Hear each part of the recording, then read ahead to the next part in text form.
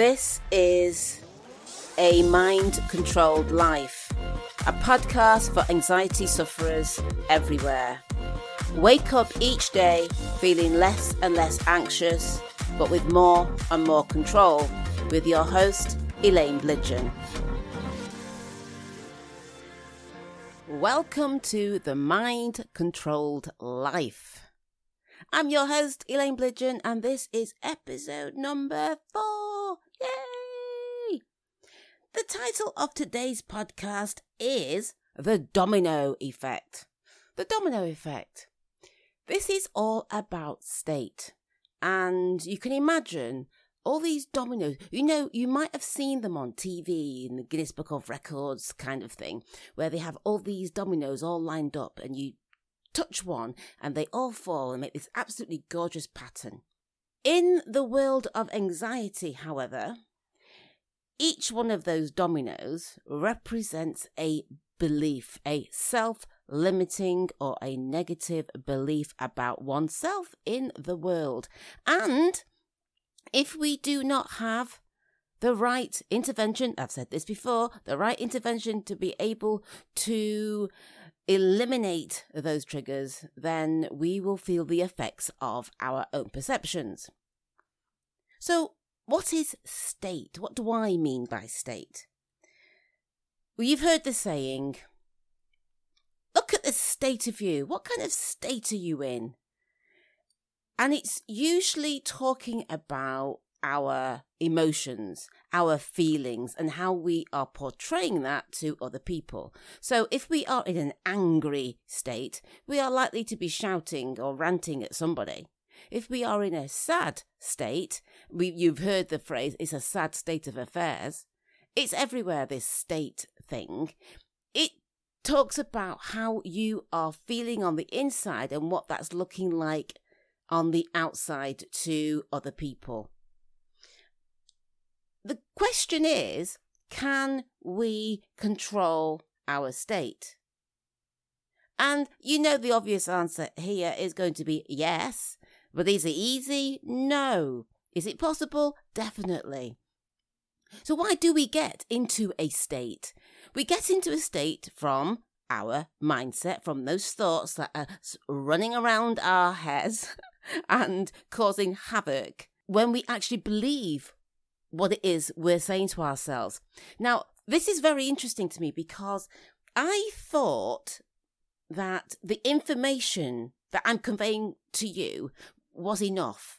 So if I read in a book somewhere that if you're feeling sad or unhappy, that if you go and take some time out and say maybe have a walk in the park or have a soak in the tub or something like that, that would change your state and that would be enough. And it's not. The state that you are in is in direct proportion to how much you believe the thoughts that pass through your head. Because have you ever been in a situation where you're just sitting there doing nothing in particular? You're in a neutral state of mind, and then all of a sudden you're in a mood and you don't even know why? I call that I've been triggered. So if I'm in my kitchen, and actually it doesn't usually happen in my kitchen because that's my happy place. Let's just say I'm pottering about somewhere. And then suddenly I start to feel off. In fact, it happened today. It happened this very day. It was in the morning. I have a morning routine where I get up and I will do my stretching, I call it my stretchercise. And halfway through, I tend to listen to podcasts or downloads or YouTube videos whilst I'm doing my stretchercise. And I don't think it was about anything that I was listening to. But I was suddenly in an angry, irritable state. And I noticed it and I thought, where on earth did that come from? And it came from something that passed through my mind so quickly that I didn't catch it. And I still, to this very moment, do not know what triggered that. But what do you do when you're in that state? And why does it happen? Well, the obvious answer, it only happens because we believe certain things about ourselves or about the situation or about a person or about something somebody said to be so true, and it leaves us feeling either powerless or helpless or angry or something like that. And then that triggers our state, and so we feel it. It is virtually impossible for you to go through your day feeling happy with negative beliefs. It just doesn't happen. And you know that if people sink into depression, and that's a huge sense of helplessness and hopelessness about a situation that they're in, and it just goes on and on and on, it gets deeper and deeper and deeper, there is no way, no matter what you say, that they can feel happy. Because they have the state of being in depression. And so it takes a good while, and it takes lots of intervention, and sometimes it takes medical pharmaceuticals to help them to get back into a normal state of affairs. So, what about you? What state have you found yourself in today? If you're anything like me and like the majority of people in this world, you would have gone through numerous states of being and states of mind, because we have that thing called emotions. Now, believe this or not, when I was growing up, I thought, actually not even growing up, it was the first time that I started going into this self-help thing, and I thought that if I could just get rid of my emotions, then I'd be fine. I hated feelings, and even to this day, I am not, how do I put this? If somebody said, right, Elaine, you've got 3 wishes, do you know, one of them probably would be to get rid of some of my emotions, and I know I shouldn't, and I am a lot better than I ever was, but I didn't know how to deal with them. They caused the state that I was in, and obviously that was caused by my perception about something that was going on. And there are some things that happen to us that are so ingrained in us, they just happen. We were brought up in a certain way. We've made associations that we can't even remember. We can't delve that deep, not even with a psychiatrist or a therapist, even with a hypnotherapist. It's gone. But we're reacting as if it's real. And that's when it gets a bit icky and tricky. So, states, we can't always control them unless we have it in a particular situation. So you remember that I talked about triggers in the last podcast episode.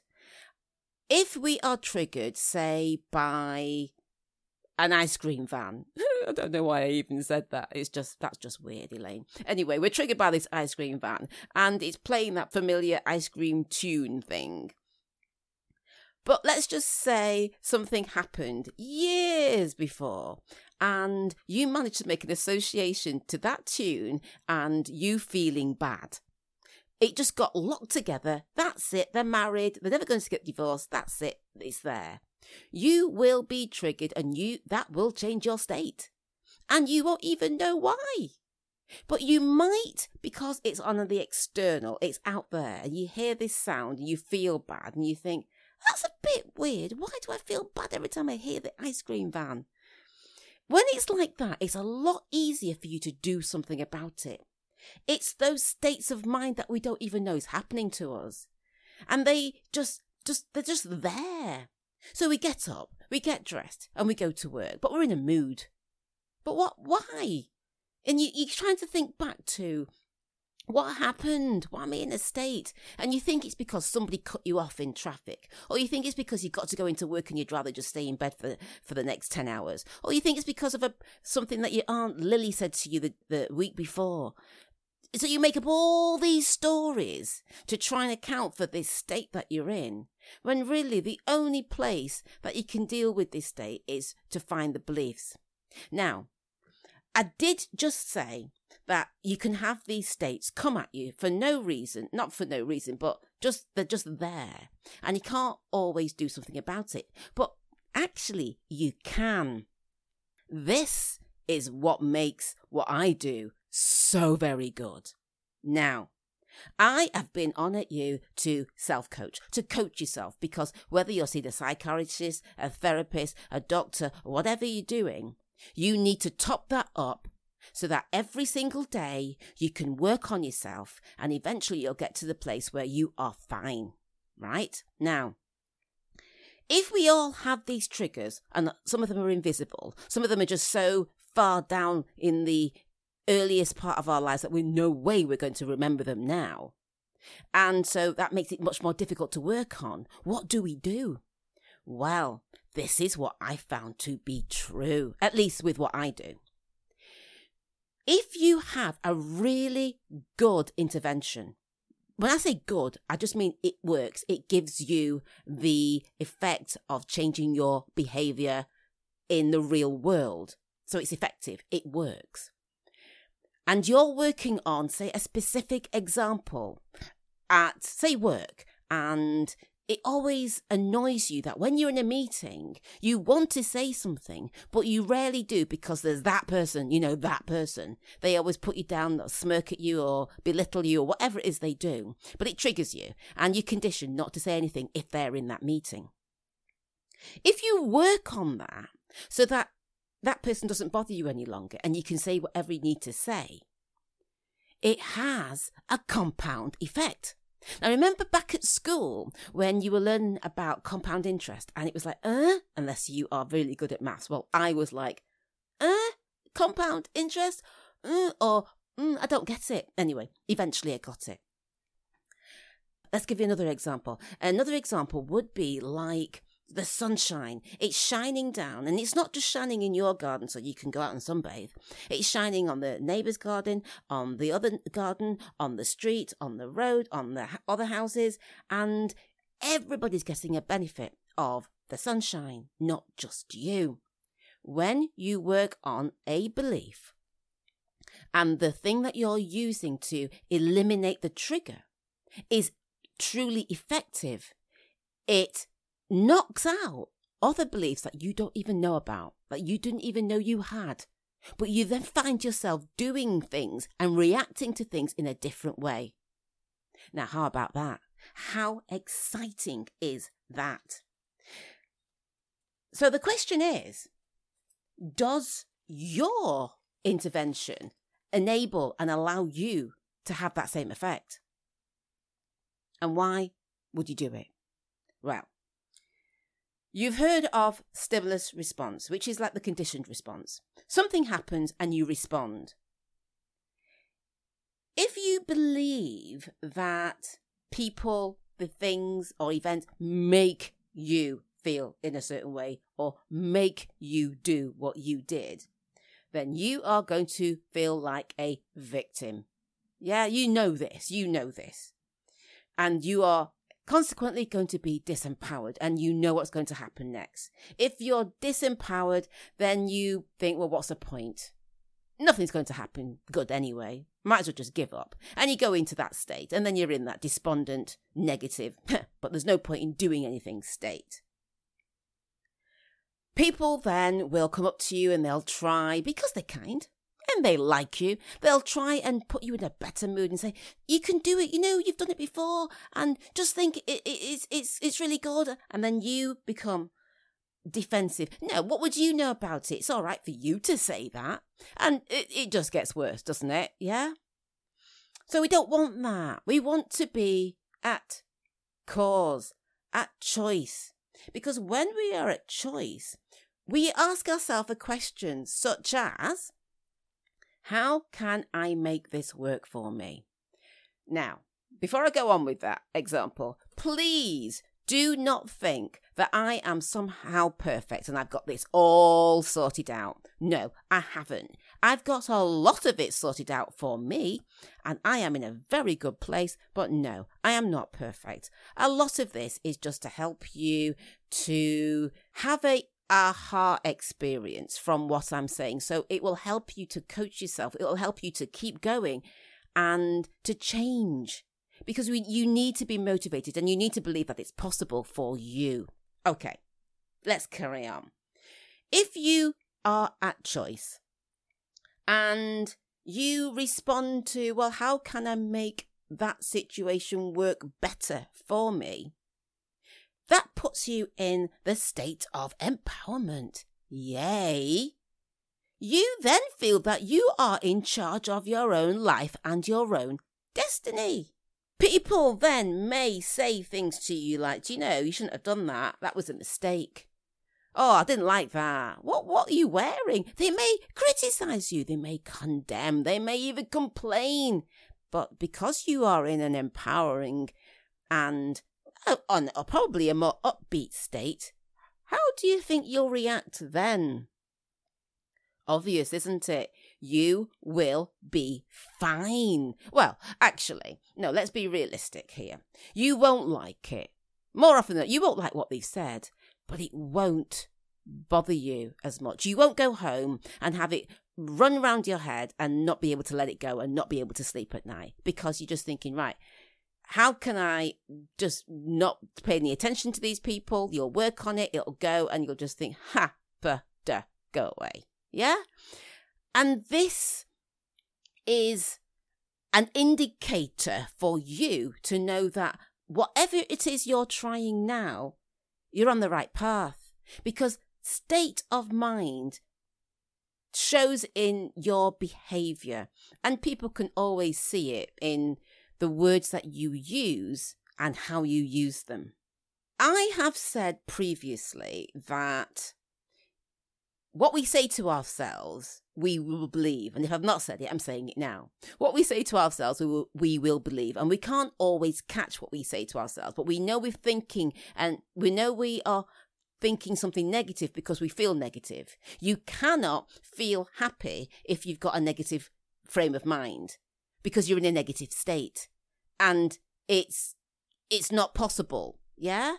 But if you're in a positive state of mind, then you're going to be able to feel happy. That's just the way that works. Don't know why, but it seems logical to me. So the thing that you are doing now, that intervention, that technique, that tool that you're using has to be able to get you to change your state. Now, remember I said that I have an issue with affirmations. One thing that they do, or well, they can do, I suppose, is that they can change your state. It just doesn't go any further than that, and we need a bit more than that. And most of the tips and the techniques that you'll find if you have anxiety, like take a deep breath, or write your gratitude journal, or phone a friend, or just relax. All of those things are designed to change your state of mind. It's just that they are quite superficial. But actually, if that's all you've got, then that's all you've got. What I'm wanting you to understand is that the triggers, all those triggers that you have that make you do a particular behaviour, and this is a true makes you because you've got no choice but to do it once you've set it up, is the domino effect. You'll get triggered, and that will trigger something else and trigger something else and trigger something else. And before you know it, you're in a mood. And we want to catch that initial trigger. And this is, again, where the first step of this comes from. You need to be aware of that. And the way for you to be aware is to start noticing your emotions. If you'd been a client of mine, I would invariably have had given you a list of all the negative and some positive, but mostly the negative emotions that we feel. Because sometimes it's just so difficult to figure out how we're feeling. Because we can get the happy, sad, angry, fearful ones, but the nuances like fed up, or here's one. You could say that you are lonely, or you could say that you're feeling miserable or unhappy or out of sorts. Do you get what I mean? All of those different nuances for the same feeling will trigger in you that state and that state of mind. And when you can distinguish between, well, I'm not feeling lonely, but I am feeling out of sorts, or I'm not afraid, I'm just feeling a little bit apprehensive. It makes the difference between finding those triggers and it leaving you cold. So a state can be triggered by those nuances, and it can also be triggered by events that happen outside because you've been conditioned in a way that you didn't even realize you were being conditioned to respond. Now, they say that when we're babies, when we're born with the reflex of being scared of loud noises. And so if you're outside, and I've never heard a car backfire, to be honest, but they do use that as an example. What sends me into a bit of a state are fireworks, because is it me, or are they louder and much more menacing in how they sound? To me, that's what it's like now. It feels like I'm in a war zone when people are setting off fireworks. And in fact, last night, and I have no idea randomly why people were setting off fireworks. And they unnerve me because they sound ominous. And this is another thing that I want to bring your attention to. If you play back the couple of sentences that I've just said, you will hear certain words. I use the word war. I use the word ominous. I use the word... Actually, I can't remember what I said, but I do remember saying those two words. The words that you use will create your state. Think about that. Now, I'm going to test this, and I want you to test this for yourself. If I say to you, fireworks create in me an anxiety, because they sound so ominous, like there's a war going on, versus fireworks are a bit loud, and sometimes it makes me startle, but then I know it's just fireworks. Which of those two creates much more of that emotional, negative feel about it? It's going to be the first one I said, isn't it? So it's not only that you have certain words and phrases that can create a state, it's that you're using those words every single time you open your mouth, and even when you're not. When you're thinking, it's still there. So be aware of the words that you are using, because they create your state, as well as all the other conditioned responses that you've built in over time. So we're starting to get a bit more complex now, aren't we? And you're beginning to understand why it's not so easy to get rid of your anxiety, eliminate that trigger, because there are so many different layers. Which brings me to another point, actually. I am absolutely convinced that you, with anxiety, can use the tools that I use to eliminate anxiety triggers and get rid of it. So you don't have to keep doing anything on that particular issue. It's just gone. But why is that? Why do I believe that? Well, there are two reasons. One, I've done it myself and it works. But the second is we all have the ability of self-reflection. Now, self-reflection, as we get older, i.e. I've just been an adult, not like older, like 70, 80-year-old older, we are able to look at a situation and reflect on it.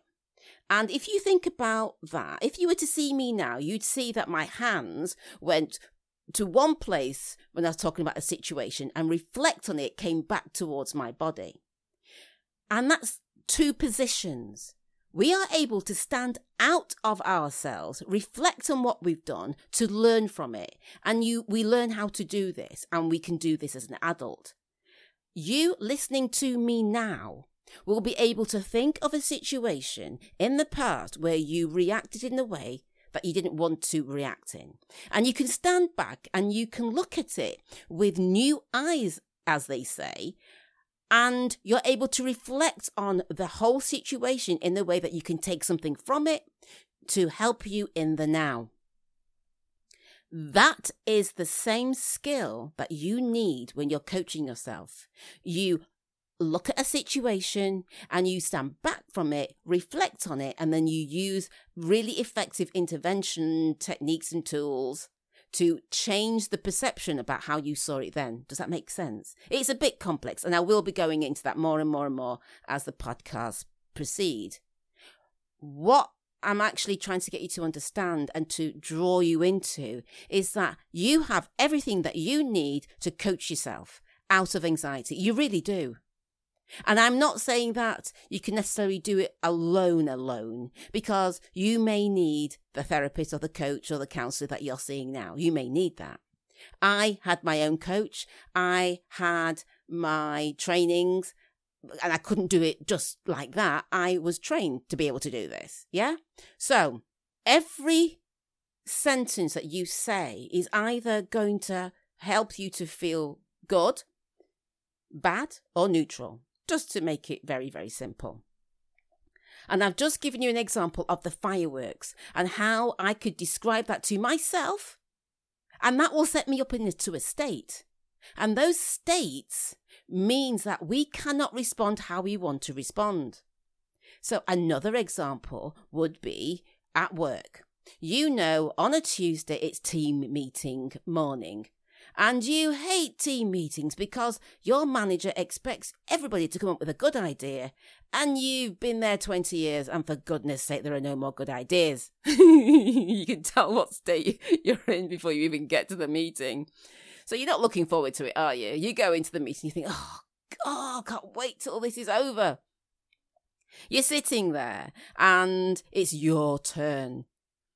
You probably will come up with something, or you might not, who knows, but you're not going to feel good about it because you got yourself into a state. And the state can only come from one place, and that's you. And that's irrespective of whether you work for a jerk. You know, this person is just a tin head. They're just horrible. They pick on you. They make life miserable for everybody, and it's just not fair. Even if that was 100% true, let's go back to you and you being at choice. Only at choice can you do something about that and change how you see that. Now, actually, I was listening to a podcast, and this young lad, he's 25 years old, and it scares me, some of his attitude. But anyway, that's another story. He was talking about something that Will Smith, you know, the actor, said. And he quoted Will Smith. And Will Smith used this word, responsibility. Responsibility is you are able to respond. You have the ability to respond in whatever way you choose to a particular situation. Now, when this young boy was talking about this, he used the word blame. And he was saying that if you're in a situation that you do not like, at work, for instance, then it's your fault. You're to blame. And he kept saying this throughout the podcast. And I'm thinking, no, it's not that at all. We are responsible for how we eventually feel about it, because that's the best place to be able to change it. We can't change what that person says or does. We can't change certain things in our life. But what we have the ability to do is to change our state about it, to change our perception about it. And using a self-coaching tips and the techniques, you can do that. If you do not have the belief that you are responsible for how you feel, not that you are to blame for how you feel because you're in a situation where you know that this person is a sexist or a ist person of some sort, and that just winds you up. You have a choice then if you put yourself at the place of, right, I don't want to feel this way. Or this person triggers me. I need to change this and I'm going to change it. But if you put yourself in that victim state, what can you do? You can just find those friends that will listen to you moan and whine about how bad everything is, and it doesn't get any better for you. And sometimes we do need a good moan and a whinge and a whine. It's nice sometimes, but honestly, it's better when it doesn't bother you anymore. It genuinely really is. So remember when I talked about forgiveness, and it's not about them. even though they've done and said something really, really horrible. It's about you. It genuinely feels so much better when that person, what they say, what they do, doesn't bother you anymore. And the only reason that I did all of this was because it escalates. Everything that happened to me started off with someone criticizing me and saying, I don't like your skirt. And then if I took that personally, I would then think, well, you know, oh my gosh, I don't like my skirt. That means they don't like me. And then if they don't like me, then what? I've got to make sure that they do like me. And I've told you this.